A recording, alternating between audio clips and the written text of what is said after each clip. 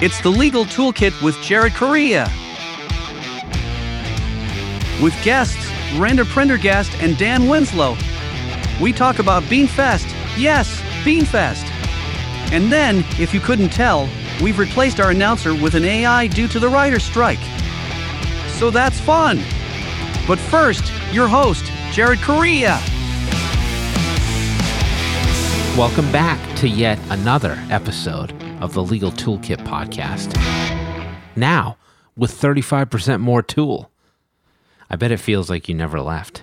And yes, it's still called the Legal Toolkit podcast, even though my pocket hole jig fell right out of my pocket hole, I guess predictably. I'm your host, Jared Correa. You're stuck with me because Paul Frees was unavailable. He was doing a ghost tour at the Gracie Manor. I'm the CEO of Red Cave Law Firm Consulting, a business management consulting service for attorneys and bar associations. Find us online at redcavelegal.com. I'm the COO of Gideon Software. We build chatbots so law firms can convert more leads and conversational document assembly tools so law firms can build documents faster and more accurately. Schedule a demo to check out our new e-signature tool at gideonlegal.com. Now, before we get to our interview today with Randa Prendergast of Mrs. June Legal, let's revisit perfection just one more time. I've been called an iconoclast, and that's fair. I'll own it. But really, it's not just the icons that I classed. I question everything, and I trust no one. I'm like Fox Mulder, except for the fact that I look really bad in a red Speedo. Last year, we went down to Disney World for vacation, and I had to get a rental car because Disney stupidly shut down the Magical Express bus, which was one of the best parts of going to Disney World, but I digress. So I had this question about a particular rental car policy, and I was just grilling this desk agent because he wasn't giving me a straight answer, and I needed a coherent answer, before I left. So my wife turned to me and she was like, "Is there anything I can do to make you shut up?" And I said, "No, I'm just inquisitive. Or I'm an obnoxious prick." I suppose both things could be true. So I went to high school in the early 90s, and everybody was into Nirvana and the Seattle Sound. And I was like, fuck that. I'm going to zag. Therefore, I listened to 70s music, like all the time, on actual record albums. And then Kurt Cobain died when I was a sophomore, and people in my high school were freaking the fuck out. But I didn't get the grunge thing. I wasn't disaffected. I was just playing my 78s, man. So I was like, bros, chill. It's not like Billy Joel died. He's just not producing any more new albums. We'll always have Greatest Hits Volume 1 and Volume 2. Now, before you start sending hate mail, I did eventually get into 90s music, and I like Nirvana. But like I said, I was ensconced in the 70s, in the 90s. And I still think the 70s is the best decade of music ever. It's not particularly close either. So what affected me more than Kurt Cobain's passing, like I'm a 65-year-old man or some shit, was when I heard that Gordon Lightfoot died last week. I know it sounds weird to say this about a folk singer, but I fucking love Gordon Lightfoot. He was a goddamn monster in the 1970s. Everything he touched turned to gold. Gord's Gold, that is, which is the name of his greatest hits album, incidentally. Now, even if you don't know the names of his songs, I guarantee you know a hell of a lot of Gordon Lightfoot songs. They're catchy as all get out, and he could bait a hook like a fisherman. He wrote staggering ballads like The Canadian Railroad Trilogy and The Wreck of the Edmund Fitzgerald, both tracking in at around 7 minutes. He wrote songs about wistful people listening to music and sad people watching the rain. And in case you were wondering, Gordon Lightfoot is actually his real name. The Lightfoot part's interesting, of course, but I think this is true, that every other male born in Canada is legally required to be named Gord. So that's not so special. Incidentally, his middle name was Meredith, which probably would have gotten him some ass whoopings on the playgrounds of Ontario if Canadians weren't so nice. But in addition to having a substantial catalog of hits, Gordon Lightfoot also did something very few musical artists have ever done. He wrote a perfect album. It's 1974's Sundown, which is just an outstanding achievement, honestly, to the point that it even stands out among the murderer's row of albums he composed in that decade. He doesn't miss a beat on Sundown. In fact, this album was his only U.S. number one. Let's start with the title track, which is maybe the most quietly menacing pop song ever written. Not only does it have a killer bass line, but the lyrics are perfect. Not a single misplaced, ill-used, or unnecessary word. Substantively, he's just a dude getting down with a lady who might mean trouble. And when things, predictably, go sideways, he's a little surly. Surly enough to kick the son's ass when it comes creeping around his back door? I should say so. I could listen to the song on loop probably for forever. Now, Circle of Steel, which features both bells and chimes, apparently played by Lightfoot himself, ostensibly sounds like a Christmas song. It's just the most fucking depressing Christmas song ever because it's about a down-and-out alcoholic woman whose husband is in prison and whose child is about to be taken away by the government. More like Gordon Darkfoot, am I right? High and Dry is a sailor's lament as an aging captain loses his ship, the ship being personified as a woman, of course. The song always makes me think of the journey of Odysseus, as if I didn't know the ending. As Lightfoot writes, I hope you find your way back home before you're lying high and dry. I hope you find your way back home before you die. And make an impossible archery shot, I guess. Gordon Lightfoot wrote a lot of songs about driving and sailing. Oh, and railroads. The Watchman's Gone, if it were not for Sundown, would be the highlight of the album. This is probably the best of the more or less unknown Gordon Lightfoot songs. It's about death, because of course it is. The metaphor is the final escape from the railway watchman or the bull. I always listen to it, however, as a metaphor for leaving a job to go work for yourself. You know, the watchman's gone. And I played the song an awful lot, let me tell you, when I started my own consulting firm. So you might be saying to yourself right now, yeah, this album is perfect, all right, perfectly depressing. But hey, the List is a cheery little song about Gordo on the prowl in Nighttown, looking for somebody to get down with. Just an easy breezy one-night stand for Canada's bard. Seven Island Suite is about 7 small islands. Well, that works. In a lake that Lightfoot encountered on a fishing trip with his producer. And of course, it carries a message with it about preserving natural spaces. Carefree Highway is a song you definitely know. That was the second single from Sundown and also made Gord's Gold, the aforementioned and very first greatest hits album, before Gord's Gold Volume 2 appeared. This is one of those classic road songs, a highway song, literally, where the protagonist is escaping a bad breakup. There really was an Anne that Gordon Lightfoot had romanced in his earlier days. And there's also really a highway in Arizona known as the Carefree Highway. If you're interested, it's Arizona State Route 74. The album actually kicks off with a song called Somewhere USA, which seems like something a Canadian would say about a U.S. road trip. And that's what it's about. It's going to all these different hotels looking for the ladies. Gordon was always on the lookout for the ladies, apparently.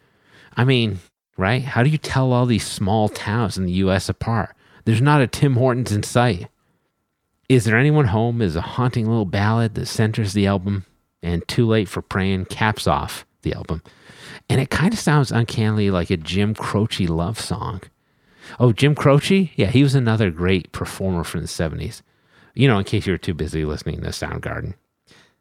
Gordon Lightfoot was 84 when he died, which was the same age my grandmother was when she died. I feel like that's a good long life. I mean, if I lived until 84, I feel like I'd be pretty damn happy about that. Well, actually, I'd be dead, so I probably wouldn't care. Of course, I would have liked to have seen Gordon Lightfoot stick around for a little while longer. And I guess the fucking son can just act with impunity and shit. As the wind in the wires makes a tattletale sound, let's discover together what our sponsors can do for your busy law practice before we wrap with Randa Prendergast of Mrs. June Legal. Then after that, stay tuned for a conversation about beans. Yes, those beans. Contract automation isn't a trend. It's a strategic imperative. Though big players in the e-sign world will make you believe implementing it will cost you big bucks and more than a few headaches, it doesn't have to be that way. DocuBee is an easy-to-onboard, full suite of products that includes e-signature, brilliant workflow capabilities, and AI contract automation, at nearly half the price of those out-of-touch behemoths. The one thing DocuBee doesn't automate? Their customer service. Visit get.docubee.com/contracts to set up a call with a real live person. DocuBee will be with you every step of the way.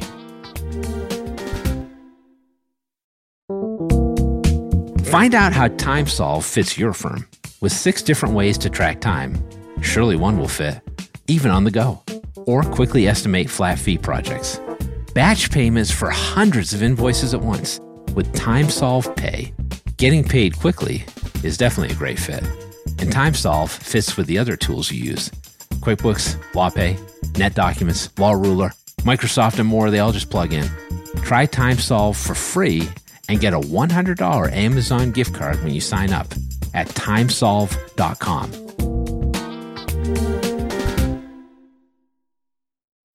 Okay, everybody, let's get to the meat in the middle of this legal podcasting sandwich. Today's meat is, I don't know, tofu? Hold on. Being told that tofu is not actually a meat. Fuck you then, tofu, if that even is your real name. All right, let's just interview our guest before this goes further off the rails. We've had a lot of first-time guests lately, and today, for your listening pleasure, making her debut appearance on the Legal Toolkit podcast is Randa Prendergast. She is the owner of Mrs. June Legal. So, Randa, this is a little bit of a weird coincidence. A couple episodes back, we had a dude on the show named Bruce LaFetra who calls himself the Client Whisperer. Now we have you. You're called the Attorney Whisperer. That's like on your LinkedIn and everything, so that's real. Yes. What does that mean? Do you actually whisper to people, or do you want to whisper now during this segment? I mean, I could if you really wanted me to. No. What that means is we help law firm owners set up their law firms and their processes, and it's all encompassing. So it means like we help with processes, we help with placing legal support. So anything a law firm owner needs for their business, either we can help with it or we know the perfect contact or person to introduce them to help them with it. No actual whispering involved. No. Doesn't sound like. No. Okay. No. So you got this thing called Mrs. June Legal. Yes. So I'm guessing there's like a story behind that. Is there a little old lady out there who's an actual Mrs. June, like a real life Mrs. Butterworth or something like that? She's not technically real life, but June is based off of June Cleaver from Leave It to Beaver. Oh, yeah. Okay. So I am just obsessed with the 50s and 60s housewives vibe, how they dress, really? how they dress, how they looked, how they Interesting. presented themselves. They're very strong women who were in control of their home and ran everything smoothly. And that's kind of what we do at Mrs. June Legal is we help run everything smoothly for your law firm. And June Cleaver, if you think about her, she's very graceful, kind, and passionate, but she's very firm. And that's how we are with our law firm owners and how we do things. I like that. This is our first Leave It to Beaver reference in quite a while. Should we talk about legal stuff? I feel like we should. Yeah, absolutely. I promise we talk about workflows. So let's talk about workflows. Let's All right, talk about workflows.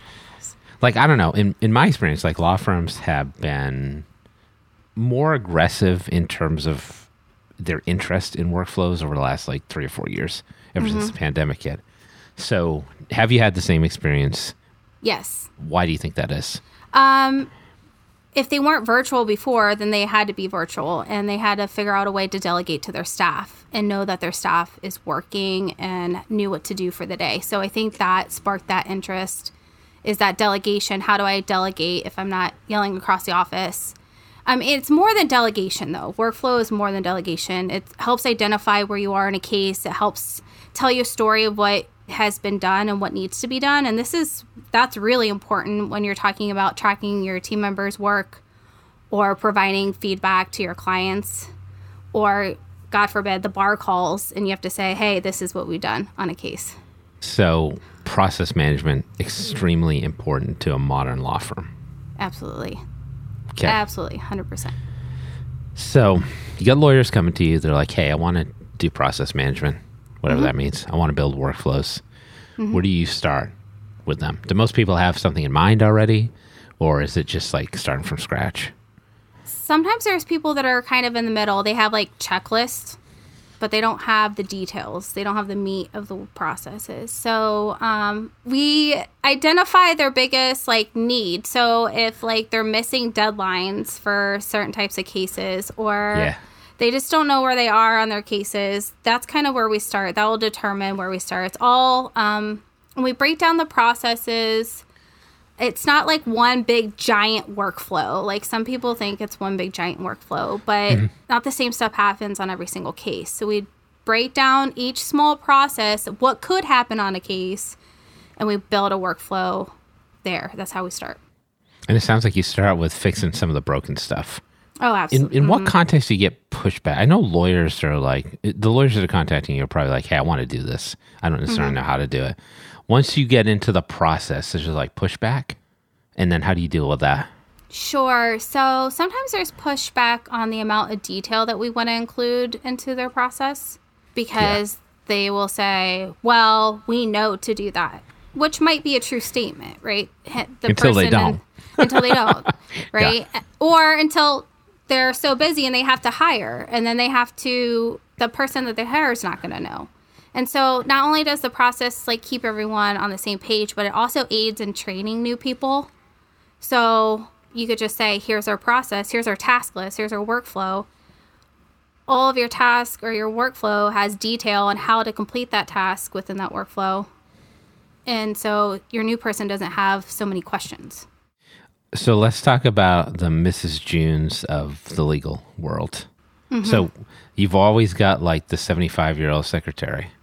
It's like, Esther has been doing it this way for many years. She's going to quit if we start using processes. How do you manage that? The biggest form of flattery is saying, hey, I need your help. So I really try. I'll even say to the attorney, hey, let me work with Ethel. She's been doing this for years. She knows your process. It frees up your time. I'll just get all the information from her and have her input, and then we'll run it by you, the final process. So a lot of times they are eager to help if you involve them. And then I always put it this way. We're not trying to replace you. We're just trying to make it so you can go on vacation. If we get your processes documented and everyone knows what's going on, Ethel, you can go to Florida for a week and someone else can do your work when you're gone. So if a law firm is like contacted you, they're interested in workflows, they've never really built anything before, like, do you like them to come in with some idea of what they have in mind? Like, I know you said some people build stuff for you, but like, do you want people to have a Word document with their processes, a spreadsheet, something like that? Or is it better if somebody just comes to you and you're just starting from scratch and you can work with them? Sure. I do like a checklist. That's really nice to have some type of checklist. Even if it's like a bullet point, like this is what we do when we sign a new family law client that's filing for divorce, and that's our starting point for them. So we can use that. Although I've built so many workflows for all different areas and types Probably of law. Some templates, Yeah. Like I already know like where I have an idea, a generic idea of where we're going to start and what we're going to do. So let's talk a little bit about like the tools that people are using for workflow management. Like, do you usually work with tools that people have? Are they looking for you to make suggestions about what kind of software they should be using? Do you have preferences about what kind of tools you want to use? So feel free to speak freely and explore the studio space, if you will. Yeah, so it's a combination. Most times they have a case management system that they're just not using to its fullest. The best case management or legal tech is the one that you're going to use. So if we explore that their biggest pain point is workflows, but a certain case management doesn't do that very well, then we might explore taking them to a different case management system. But data migration, all that, it's kind of a pain. But it is something, it is something that, if it's going to benefit them tenfold in the long run, we'll absolutely make that suggestion. There's going to be other tech that we're going to suggest or recognize that they're going to need. while we're looking at processes. So most of those are like maybe use of Zapier for automation or Calendly for scheduling. I'm a huge advocate of Calendly. Like, I think everyone needs a scheduler of some sort. Calendly, it just seems to be work for us a lot too, and a lot of our law firms love it. And then we talk about, there's even other things we talk about. Like, we'll talk about answering services for intake. And it just depends on what their need is there. We will talk about CRMs and intake in general. A lot of times we defer to a company that does intake and marketing because I think that's the best value. Okay. But we will help with like some of the implementation in their CRM for like processes and stuff. Do you have people using standalone task management or project management tools outside of a case management software like a Notion or a Basecamp or something like that? I do have a couple people using Monday. Oh, yeah. Monday's pretty popular. Yeah, so they use that, and then they use a different billing software for billing and everything. I think I am open to that. I love that idea because some of those project management tools can just do it better.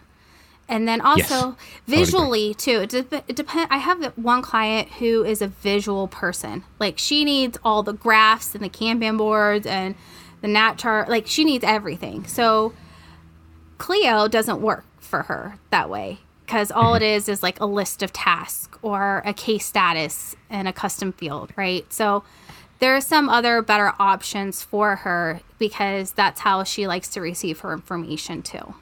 Yeah, I'm also seeing a lot of law firms at least considering those tools. Randa, I have one more question for you.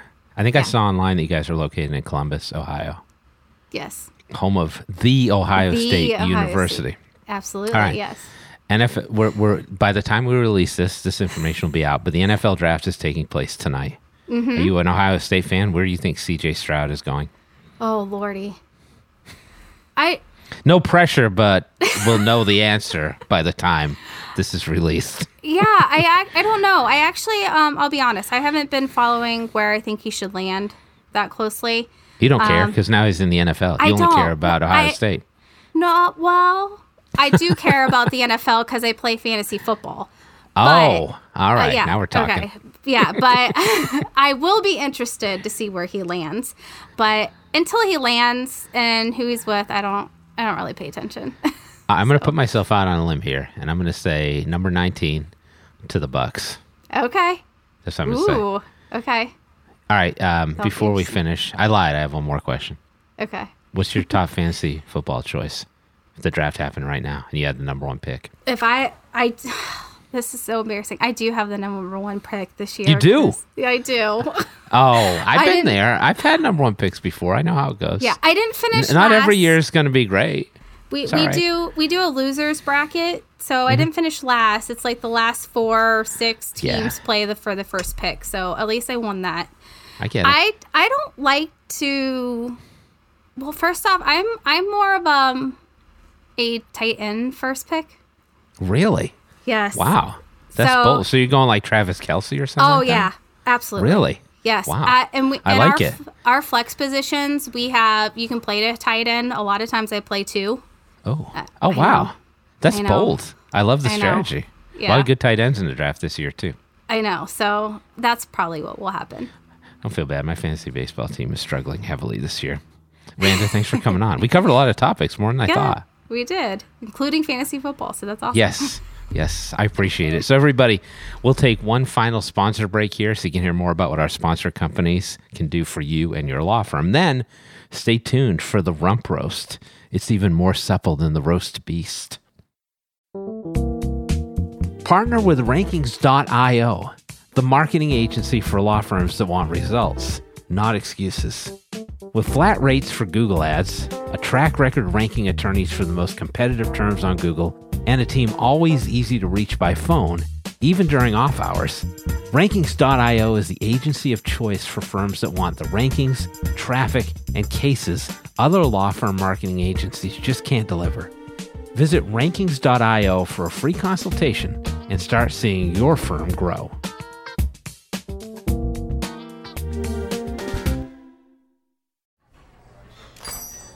Hey, Guy, what's up? Just having some lunch, Conrad. Hey, Guy, do you see that billboard out there? Oh, you mean that guy out there in the gray suit? Yeah, the gray suit guy. Order up. There's all those beautiful, rich, leather-bound books in the background. That is exactly the one. That's J.D. McGuffin at Law. He'll fight for you! I bet you he has got so many years of experience. Like decades and decades. And I bet he even went to a law school. Are you a lawyer? Do you suffer from dull marketing and a lack of positioning in a crowded legal marketplace? Sit down with Guy and Conrad for Lunch Hour Legal Marketing on the Legal Talk Network. Available wherever podcasts are found. Welcome back, everybody. Yes, here we are at the rear end of the Legal Toolkit. Once again, it's the Rump Roast. It's a grab bag of short-form topics, all of my choosing. Why do I get to pick? Because I'm the host. Today, I got something real interesting for you. Now, many of you may know I am from the Boston area, and I wanted to introduce to you my friend Dan, who's organizing a very special event in Boston. So, Dan, would you introduce yourself, give a little bit of background, and then we'll get into the Beanfest. Yeah, sure, Jared. Yeah, thanks for having me on. My name is Dan Winslow. I'm with the New England Legal Foundation. I've had a variety of different roles in my life, ranging from being a judge to a chief legal officer of a tech company to a legislator to the chief counsel to the governor of Massachusetts. And I've now reached the zenith of my career, and that is to help launch the first annual Beantown Beanfest in downtown Boston on the Greenway, Saturday, June 24, the last Saturday of June. It's going to be a total blast, and I'm happy to talk about it. And thanks for having me on. Dan is the real deal. This is interesting to me because when we talked, like I think most people know, even if they're not from the Boston area, that Boston's referred to as Beantown. And I'm actually surprised that there was no Beanfest, Bean Carnival, like whatever. Nothing existed. This is kind of crazy to me. The only thing that exists, there's a hockey tournament called the Beanpot Hockey Tournament. Right. And then the Hasty Pudding folks at Harvard have the Beanpot Award that they give out to a celebrity every year. And that's it. That's it. I wasn't even aware that the Hasty Pudding people gave out something called the Beanpot Award. I've never heard of that before. And I've lived near Boston my entire life. But you're right. I mean, beans have been part of our city's history since, really predating the revolution. In fact, beans in England are baked with brown sugar. That's how they were originally prepared here. And the Brits decided that they were going to start imposing a tax on sugar in the colonies. They're the worst. Boston Boston is the center of the revolution. They said, well, we're going to use molasses. Screw you, Brits. And so that was the origin of molasses and beans. Oh, I did not know that. Interesting. Well, that's what I wanted to ask you. So, like, everybody I've talked to, they know Boston's called Beantown. They don't necessarily know why. That sounds like one of the reasons, though. Is there other historical components here in play? Yeah, we were. So the molasses came up from the Caribbean, and beans were here, at least initially in the colonies, and so when they started applying molasses to beans, that kind of a concoction really was popular with the sailors who came here from all over the world. And so they, spread the message that Boston was Beantown. And that really was the start of it. And, what we're trying to do, by the way, is raise money for an initiative, a social economic justice initiative that we're working on called the Equalizer Institute to create free corporate legal aid for underrepresented entrepreneurs. And, that's cool. Obviously we have our tin cup out. But one of the things we were looking to do is we need to raise some money. What can we do? And we realized, beans transcend every race, every culture, every neighborhood in the city. Everybody has their favorite way they do beans. And what a sort of a great symbolic way to unite a city to say, hey, let's all come together. Beans are the great equalizer of food, just like we're trying to equalize the playing field for startup entrepreneurs. I love beans and startup entrepreneurs. I love both. Sometimes I just eat beans while talking to startup entrepreneurs. No, but in all seriousness, like I'm a bean guy. I really enjoy beans. And I didn't know that thing about like brown sugar and molasses. That's really interesting. So you had this idea, and then how long did it take you from the genesis of, okay, we're going to do a bean festival of some kind, to planning it out so that you're ready to launch your first one? Was that a long process, or did it come together relatively quickly?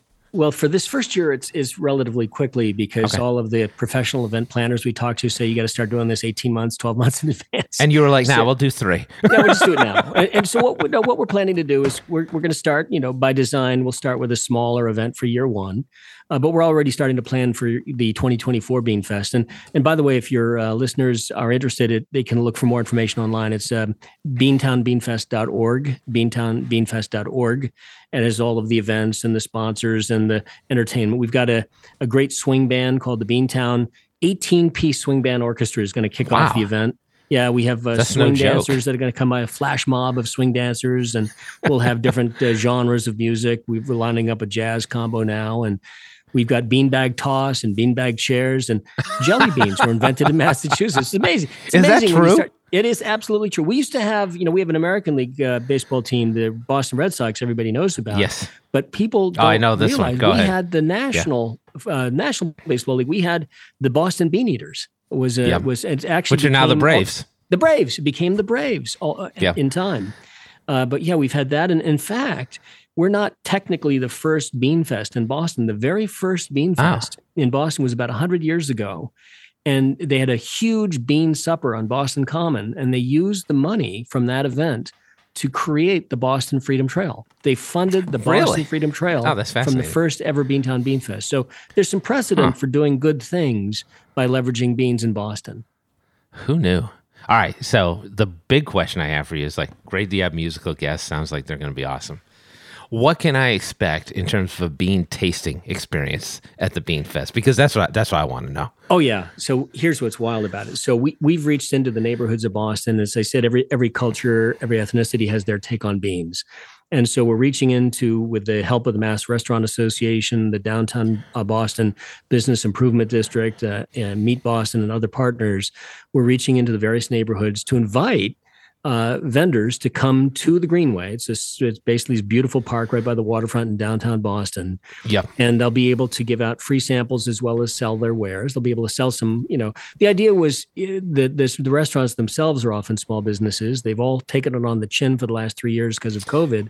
So what better way to showcase these local restaurants with their bean dishes than to put them right in the middle of the Greenway and say, hey, show folks what you've got, which is going to be a lot of fun. So you'll be able to taste. We're going to have jelly beans there. We're going to have all sorts of coffee and chocolate. It's going to be a blast. If you can think about a bean thing, we'll probably have it. I like the beanbag chairs. That tells me you're going all out when you got beanbag chairs in place. In fact, we just, I don't know if it's working yet, but if you go to the beantownbeanfest.org, we actually have a merch shop link there too, a store where you can actually buy your first annual collector's item Beantown Beanfest logo t-shirt. Oh, I got to go grab that. Yeah. I'm going to wear that around town. I never thought I could have a 10-minute conversation on beans, but here we are.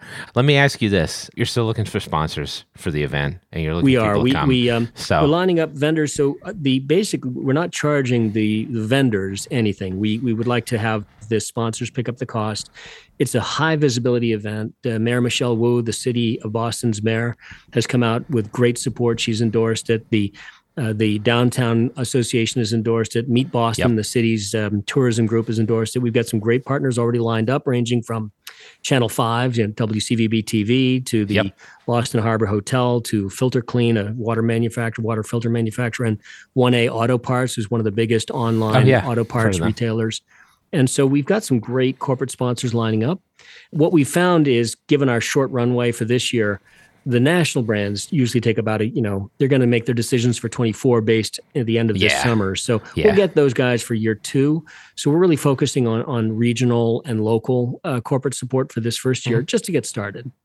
That makes sense. All right. If everybody wants to go to the Beanfest, and why wouldn't you? We'll have information in the show notes. Dan, thanks for coming on. I appreciate it. Thanks for having me on. If you want to find out more about Randa Prendergast and Mrs. June Legal, visit MrsJuneLegal.com. That's MrsJuneLegal.com, MrsJuneLegal.com. And if you want more information about the upcoming Boston Beanfest, visit BeantownBeanfest.org. That's BeantownBeanfest.org. Beantown Beanfest, all one word, .org. Now, For those of you listening in Punky Doodles Corners, Ontario, Canada, that's right, I've lined up my official Gordon Lightfoot tribute only on Spotify. Now, I've run out of time to give my ratings of the Italian beers that taste most like cigarette ash. I don't know, maybe next time.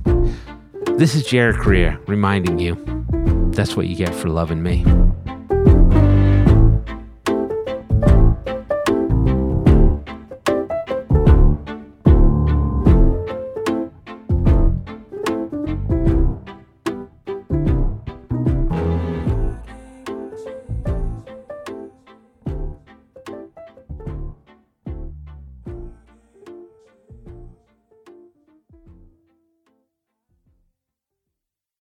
If you're a lawyer running a solo or small firm and you're looking for other lawyers to talk through issues you're currently facing in your practice, join the Unbillable Hours Community Roundtable, a free virtual event on the third Thursday of every month. Lawyers from all over the country come together and meet with me, lawyer and law firm management consultant Christopher T. Anderson, to discuss best practices on topics such as marketing, client acquisition, hiring and firing, and time management. The conversation is free to join, but requires a simple reservation. The link to RSVP can be found on the Unbillable Hour page at LegalTalkNetwork.com. We'll see you there.